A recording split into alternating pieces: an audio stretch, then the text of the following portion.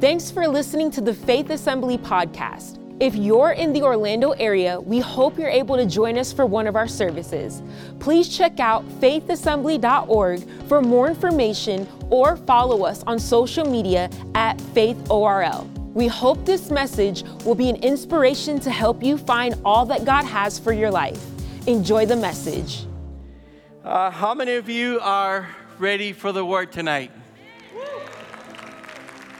We've had an amazing night, by the way. The Lord has moved in a mighty way, but there's more, right? We were praying, Lord, we want you more and more. We were singing that. And so if you came here on a Wednesday night, you already drove in, made the effort, let's ask God for more. Amen? All right. Also, we want to pray. Pastor Johnny was asking us if he could pray for him. He was invited to preach at the Youth Peninsula, Florida camp. And they asked him to minister baptism of the Holy Spirit, so he's doing that tonight.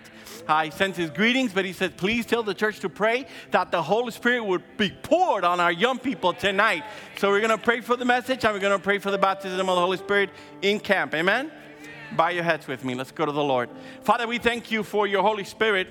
Literally, we feel your presence. We feel that incredible backing and anointing and just your companionship and your power. We feel like we can move mountains, Lord, in this atmosphere of faith and Holy Spirit. We thank you, Father, for the opportunity to speak your word and open up the Bible. We know, Lord, that when we do that, you give us fresh bread to eat. I pray you give us fresh bread to eat, that our souls may be nourished, Father. We thank you for Pastor Johnny, Lord, our lead pastor, what he gets to do tonight. I just ask you to, right now, wherever he's at, wherever those young people are right now, Father, for your Holy Spirit to pour, Lord, to come down like thunder. Earlier today was thundering. I pray that kind of surprising power that would just, Lord, pour in so strong and in such a way and so heavy that there would be not dozens but hundreds of young people baptized in the Holy Spirit tonight. Use him, Lord, with a mighty word. Put a sword of your Spirit in his mouth. I pray you use him in a mighty way. We pray this in the name of Jesus. And everybody said, amen and amen. Hallelujah. Praise God. So, let's get to it. I want to tell you a story that I read recently in a book that I read. The book was called The Tipping Point. It's by Malcolm Gladwell. It's one of my favorite authors. And he is discussing the topic of how things go viral, right? How things become famous. And so he talks about this story of shoes called Hush Puppies, okay? Anybody familiar with Hush Puppy shoes? Okay, some of you, yes. Famous back in the day, maybe 60s, it was a thing. They're kind of like, Oxford-type grandpa shoes. They're great, whatever. And so what happened is that with time, those shoes became less and less famous, and nobody was using Hush Puppy shoes.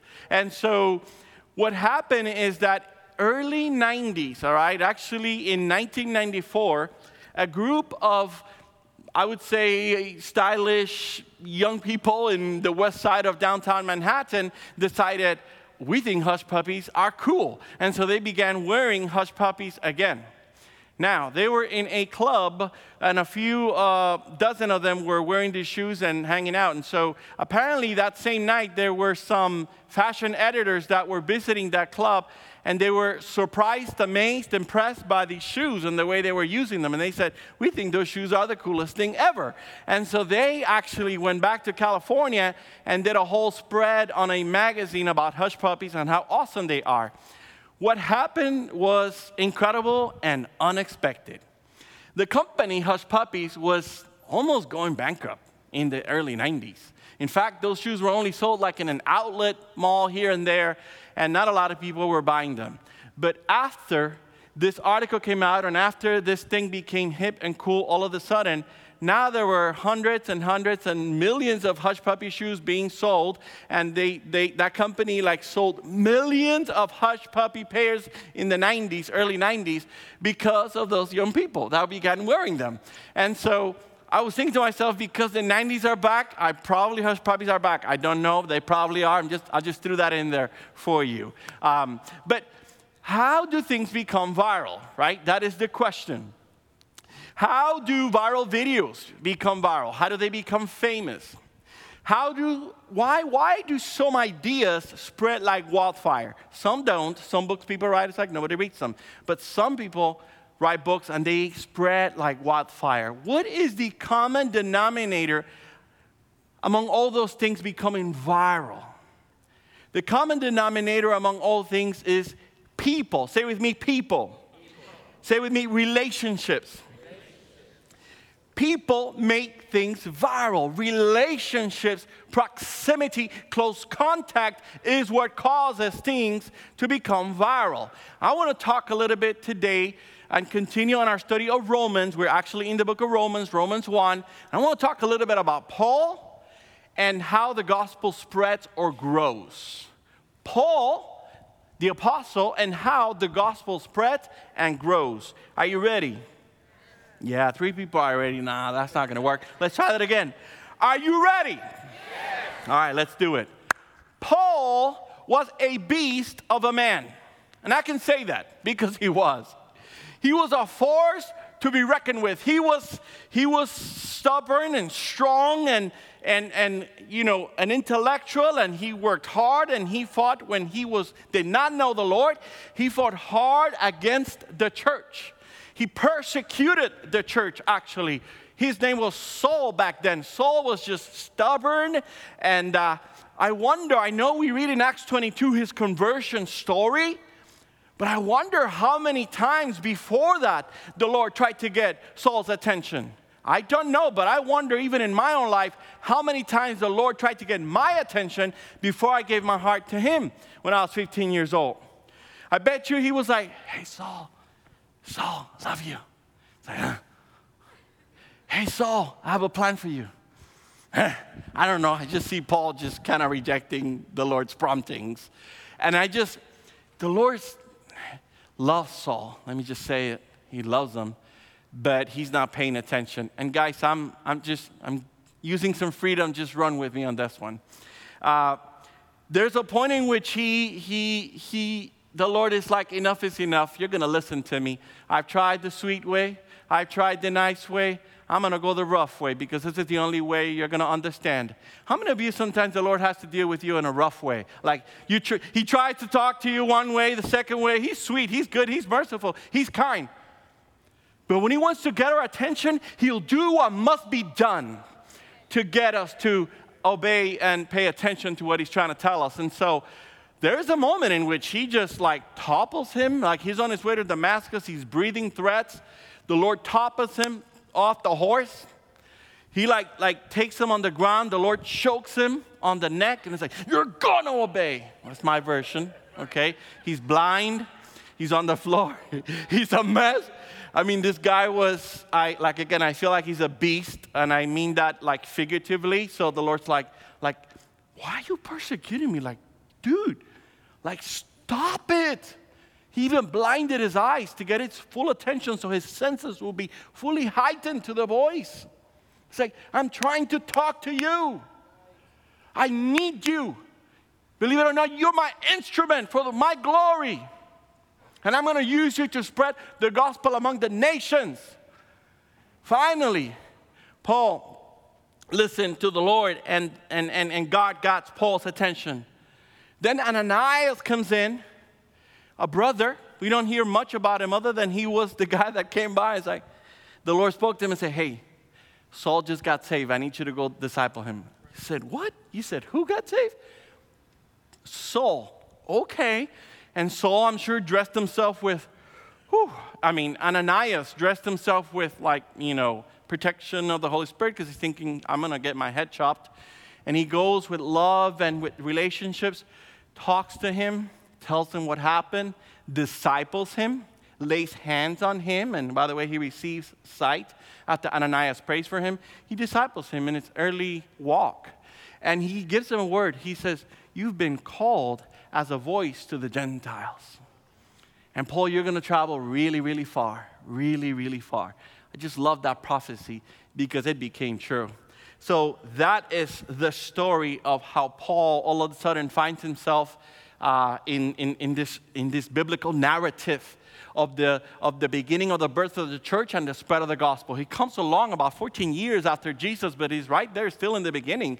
And after he receives that call, he becomes a stalwart supporter of the gospel. He becomes like a beast, but for Jesus. How many of you know what I'm talking about? There's some of us that when we are not saved, we're passionate and crazy and do wild, adventurous things for the world. But when we come to the Lord, we're like, we're like soft. But God wants to use all of you. Let me repeat that again. God wants to use all of you. And that's a word for somebody. No matter how you are made, maybe you're stubborn, maybe you're maybe you're a brain, maybe you're inquisitive in your mind, maybe you're extremely creative, maybe you're a person that does not give up with insane tenacity. No one has tenacity like you. God needs all those gifts to use them for His glory and for the expansion of the gospel. So don't let the Lord come and then you just become this like inactive, passive, non-action person, but use all that you are, mistakes and all. God's going to use all that for His glory. He's going to turn it around for His glory. Can I get an amen? Amen. So just say, God, use me. Let's just start like that. Lord, God, use me. Use me, Lord. Use everything about me, I pray. The good, the bad, and the ugly. Turn it around for your glory, I pray in Jesus' name. And everybody said, amen. All right, let's keep going. So Paul was the Bible's first missionary after Jesus, of course. And he traveled extensively throughout Asia Minor preaching Jesus. He is planting churches. He's like an international church planter, literally a missionary, right? That's what they do. And so he's setting different churches throughout Europe and Asia. He goes on one trip, comes back to Antioch, which is the base of the actual early church. Then on the second trip, he spends 1 year in Corinth. And in that 1 year that he's in Corinth, in Greece, by the way, that's when he writes the book of Romans. By the way, he has not met the Romans yet. When he writes Romans, he has not been to Rome yet. He's writing to them because he wants to go see them, but he's writing to them from Greece. Are you with me so far? Yes. All right. What I want to talk about is how did the gospel move through Asia and through Europe? How did the gospel move around the world? How did the gospel become viral? Well, it happened through people and relationships. Say with me, people and relationships. It's the same situation. It is people who move the good news of Jesus from one place to another. See, when Jesus came, and in this whole early church type of season of history, the Roman Empire had created a set of roads, an incredible set of roads that allowed travel throughout all of the Roman Empire with ease.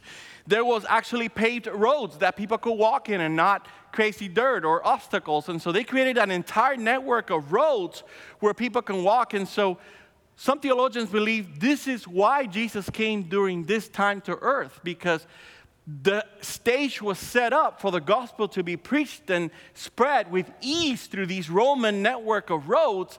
Some people say that's why the Lord sent His Son during that time. But this set of Roman roads became an incredible vehicle for the gospel to flow and spread like wildfire. And so the gospel is growing and the gospel is expanding. In Romans 1, Pastor Stani introduced what the gospel is, and he basically covered a couple of verses from 1 through 8. I'm going to cover for Romans 1, verses 8 through 16, and the topic that I want to delve into is how do we live out the gospel of Jesus so that it grows?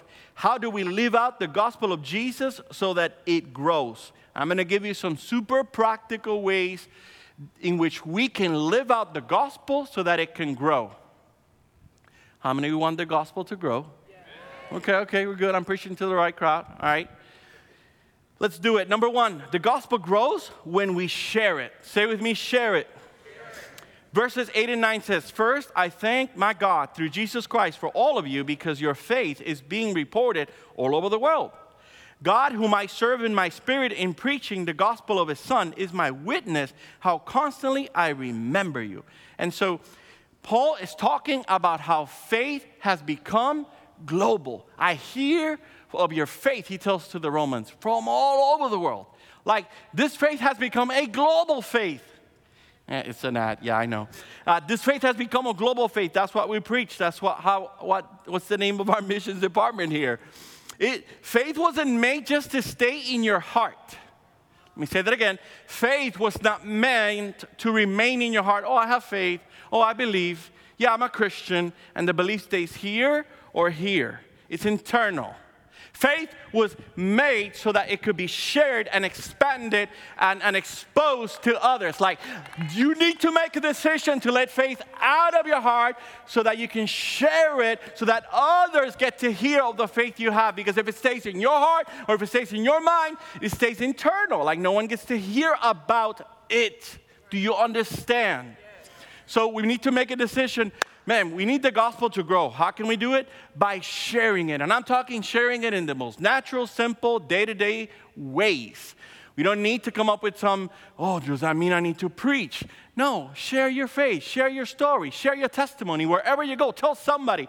Pastor John was saying about that, like share it, say it. Like just tell someone about God's goodness. Like on your way home, if you pump gas, tell the guy that you pay the gas to. Say, yeah, God is crazy, but God's providing for my life and he's good to me, he loves you. I don't know, share something. Like tell him what happened in church, but just don't keep it inside of you, right? I think there was so much passion inside Paul. It says, he talks about Jesus whom I serve in my spirit. I feel like he's saying like, this Jesus is so deep in my bones, I cannot help but share about him. I cannot help but speak about him. I cannot help but my mouth to open so I can share, and others may know. So we see Paul's passion. That is something that we need to emulate. Paul did say like, imitate me as I imitate Christ. Like we should have and ask God for the same passion so that we can share it. Can I get an amen on that? Amen. All right, let's live this out. Number 2, the gospel grows when we move in the ministry of prayer. Say with me, prayer. Verse 10, it says, I remember you in my prayers at all times, and I pray that now at last by God's will, the way may be open for me to come to you. So, like I said, Paul knew of the Roman church, but Paul had not met the Roman church. He had not met people personally yet. The Christian faith was spreading like wildfire. He had heard of the faith of the Roman church, but he wants to go visit them. But while he gets there, he's not crossing his arms. While he gets there, guess what he can do? He can pray for them. Let me tell you, there is power in prayer. 2 of you believe that. I said there is power in prayer.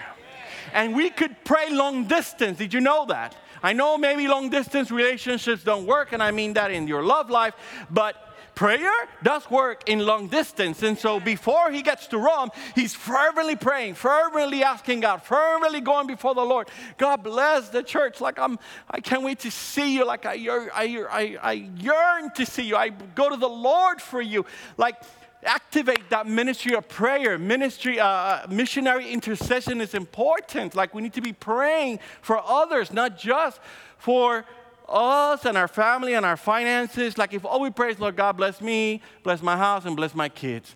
Like you limited your prayer so much. There's so much more than us and our family. Can I get an amen on that one? There's a whole world of believers. There's missionaries that are serving in the world, and they need our prayers. This is why we spend some time praying.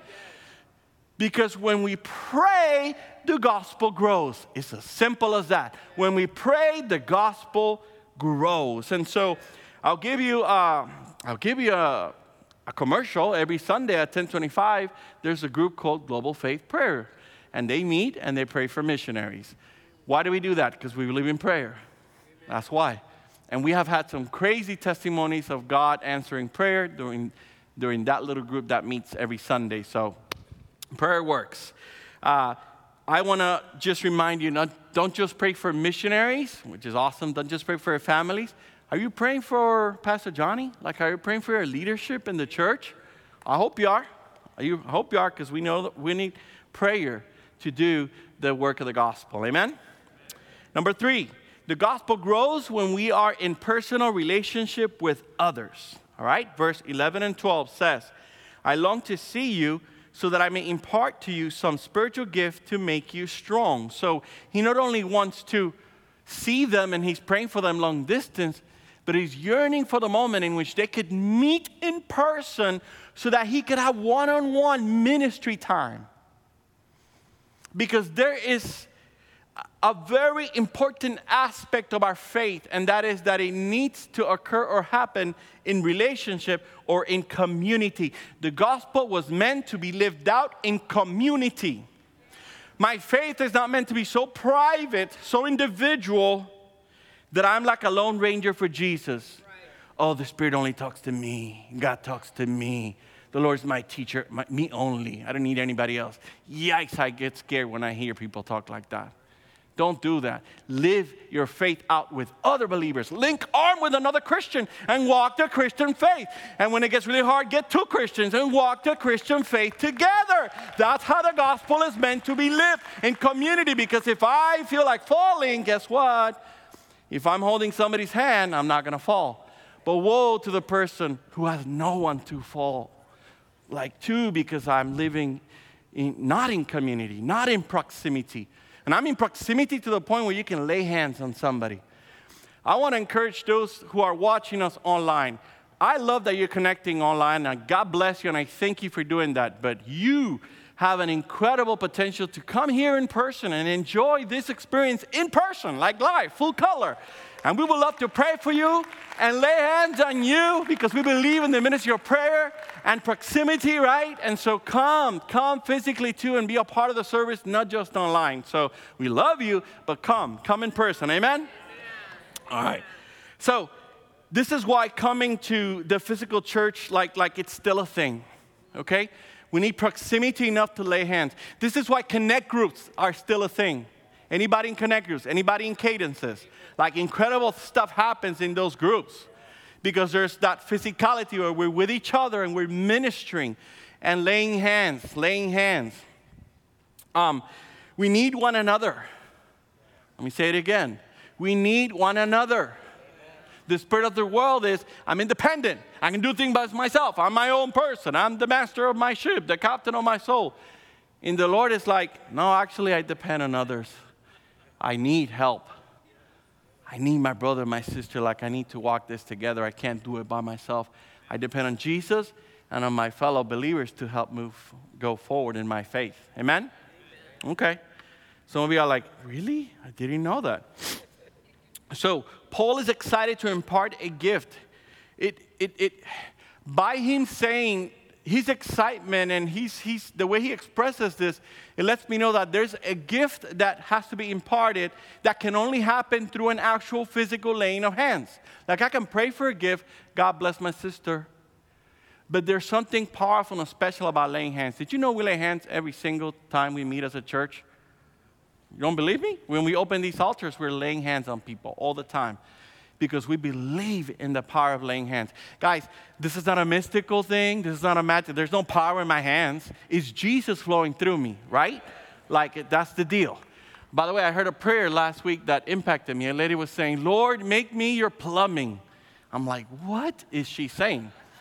And when she explained it, right, remember that? She was saying, I just want to be a vessel.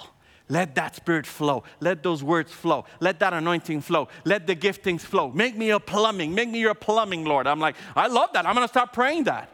That's a good prayer. But let's have enough fellowship, community, and relationship that we can actually minister to each other and impart hands on each other and believe that we receive a gift. Let's be believers that are like hands-on. You know what I'm saying?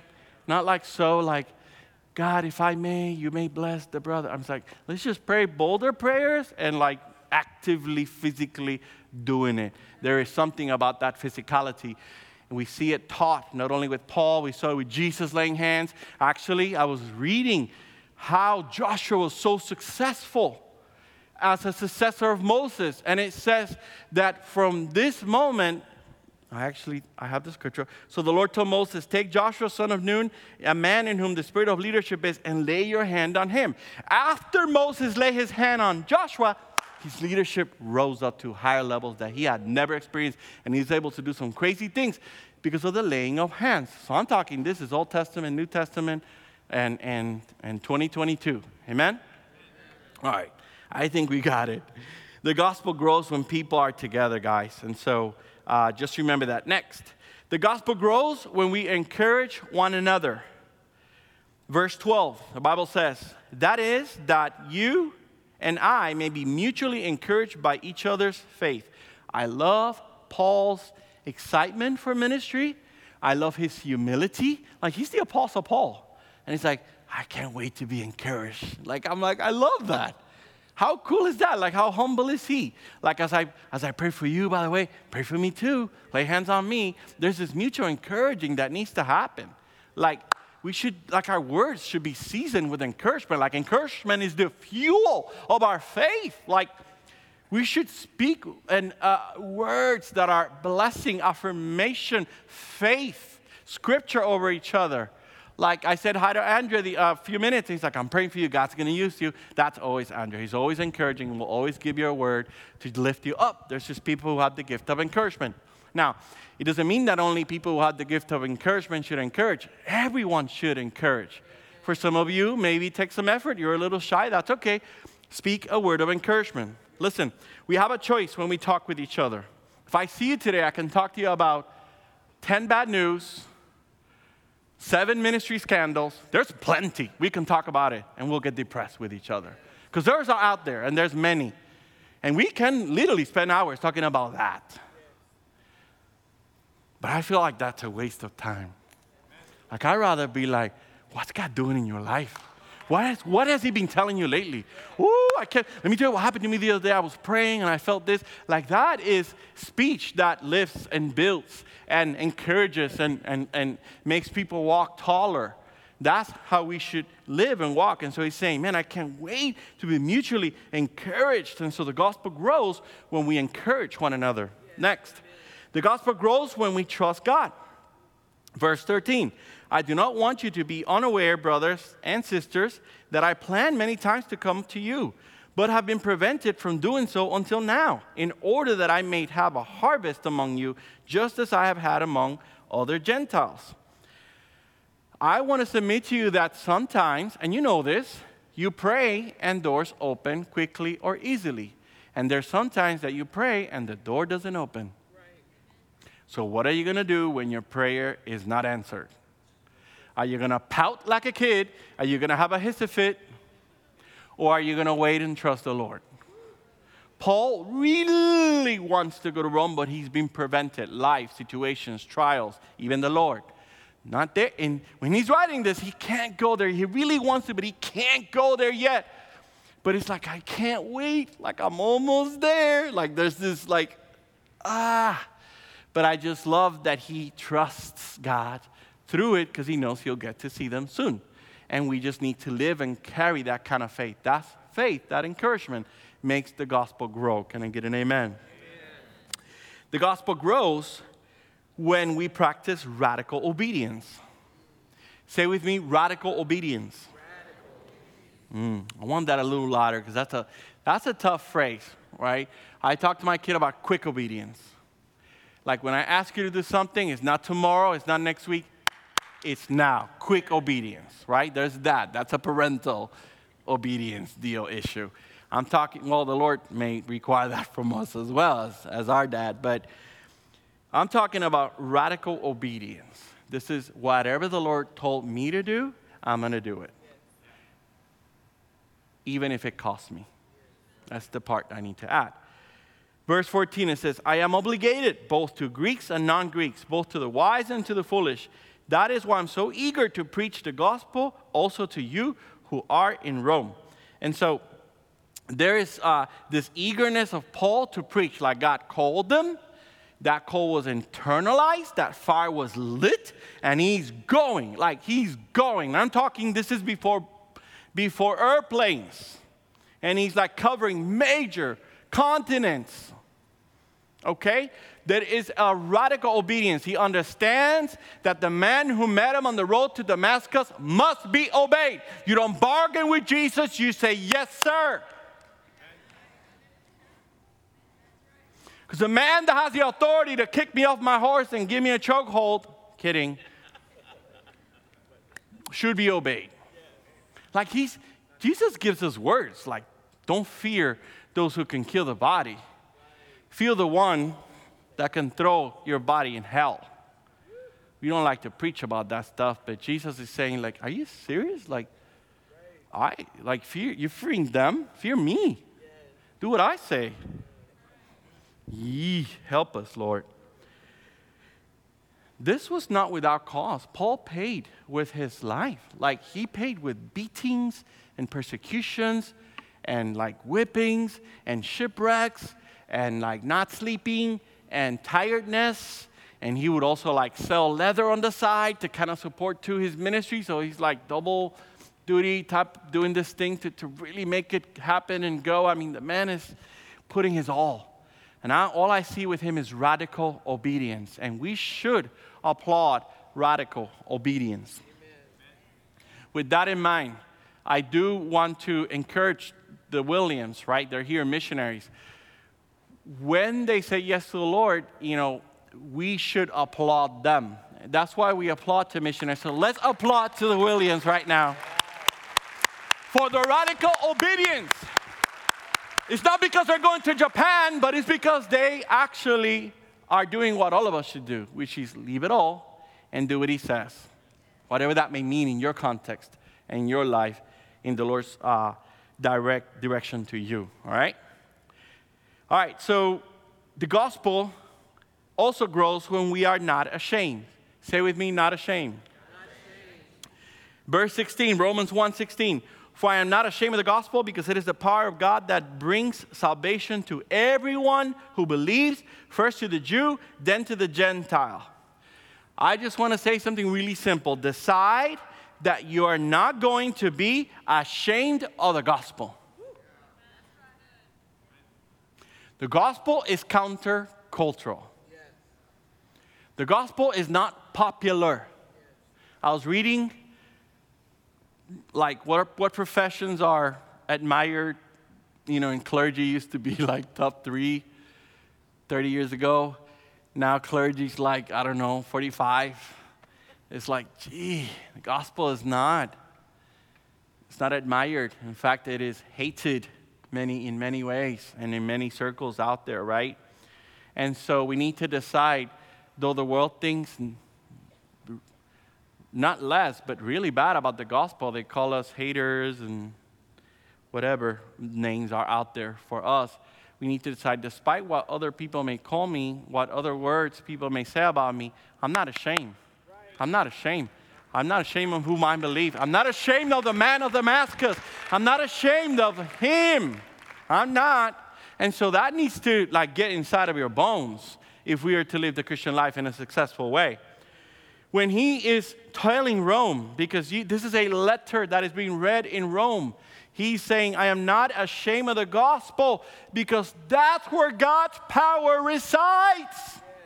It's in the gospel. It's in that story that Jesus died, came, died, rose, coming back. It's in that gospel story that the power is. And so, the audience, Rome is quite a sophisticated civilization. They have reached incredible heights of sophistication in government and literature and organization and economics and architecture. I mean, this is a sophisticated city. And he's telling Rome, I'm not ashamed of the gospel. Oh, but gospel's so rugged. Cross is so pedestrian. It's like blood and wood, and it's like pre-medieval. Yee. It's like, I'm not ashamed of that. That's what I'm all about. I don't care how sophisticated you are, Rome. I don't care what society is in front of you or what level they have reached. We are the people of the cross. And don't try to be so sophisticated that you make less of the gospel. Let me tell you, sometimes we get into this whole trap of sophistication. because we are living in a society that is prosperous, and we live in a society that has order, and for the most part, governmental order.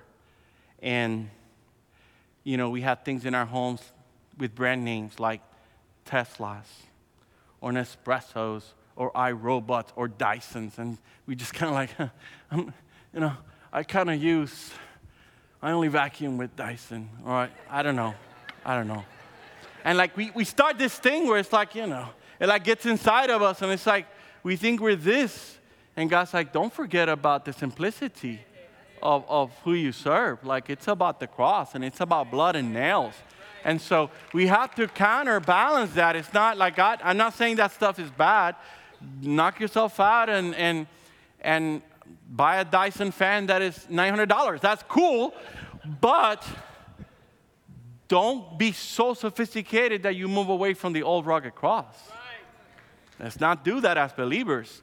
So the gospel is going to grow if we like stick to that original story and we live it. And we live it out every single day. Can I get an amen on that? So I remember that this verse, Romans 1:16, is the first verse I ever memorized. I was 15 years old, and I didn't know Scripture. And so I wanted to learn Scripture, and I learned Romans 1:16.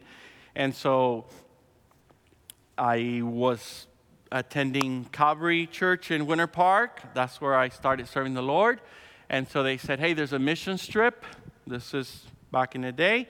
I said, yeah, let's do it. I was barely saved, by the way. Not even 1 year. Barely saved. And they invited me to a mission. I even said, you sure you want me to go to a mission trip? Like me? I have mercy and grace for people who are in their journey and their process when they go to a mission trip, because God's not looking for perfect people. God's looking for willing people. Okay. So someone saw somehow an opportunity in me, and they said, yeah, let's go. So, by the way, Dr. V, you were in that trip in Venezuela, 1991. Whoop, whoop. Okay.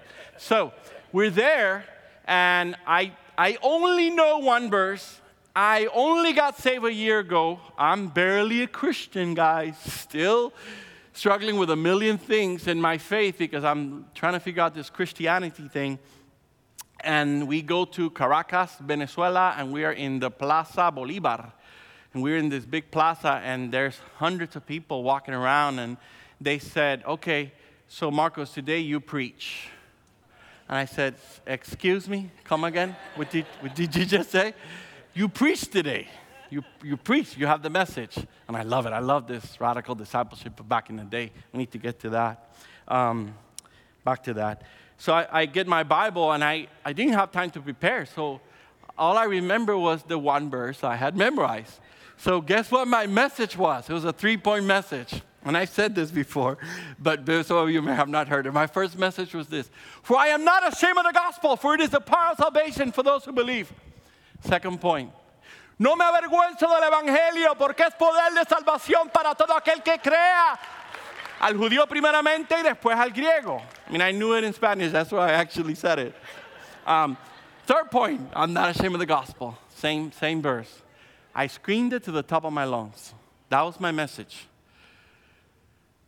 But when you have passion, and when you're in your new, like, first love, and the Lord's moving in your life, He'll use whatever you think is simple or unlearned or uneducated or even barely Christian.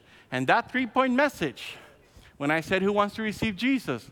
Like almost 400 people raised their hands to accept Jesus. Like, I almost literally fell back, because I'm going, what is this? Guys, literally at that moment I said, wow, I want to do this for the rest of my life. That's how I fell in love with missions, by the way. It was that. So anyway, simplicity, guys, the simplicity of the gospel. Don't be ashamed of it. Embrace it, live it. Don't try to make it so cool that you actually become like not Christian, right? You go beyond the Christian faith trying to make it so cool. Don't do that. Next, last. The gospel grows when our entire life is lived by faith. Verse 17 says, for in the gospel, the righteousness of God is revealed, a righteousness that is by faith from first to last, just as it is written, the righteous will live by faith. So I want to just remind you that the only way to live this Christian life is by faith. So if you thought you had a lot of burdens in you today, you came to service, you're like, man, I was fighting in the parking lot. I was like stressing in the car. Like I got this email today. Like, man, I really can't get my mind off that one text. Like that stuff is real. That's pressure. That's life. That's annoyingness that we deal with on a day-to-day. Besides that, you have to live your life by faith. Like, despite that, you have to come here and enter his courts with praise and love him and sing to him and take all these burdens and be like, all right, God, here you go. They're in the altar. I can't carry them. I'm going to cast your burdens right there because I got to worship the Lord. And there's junk on me. Oh, my gosh. But I can't, live with that in me. The righteous shall live by faith.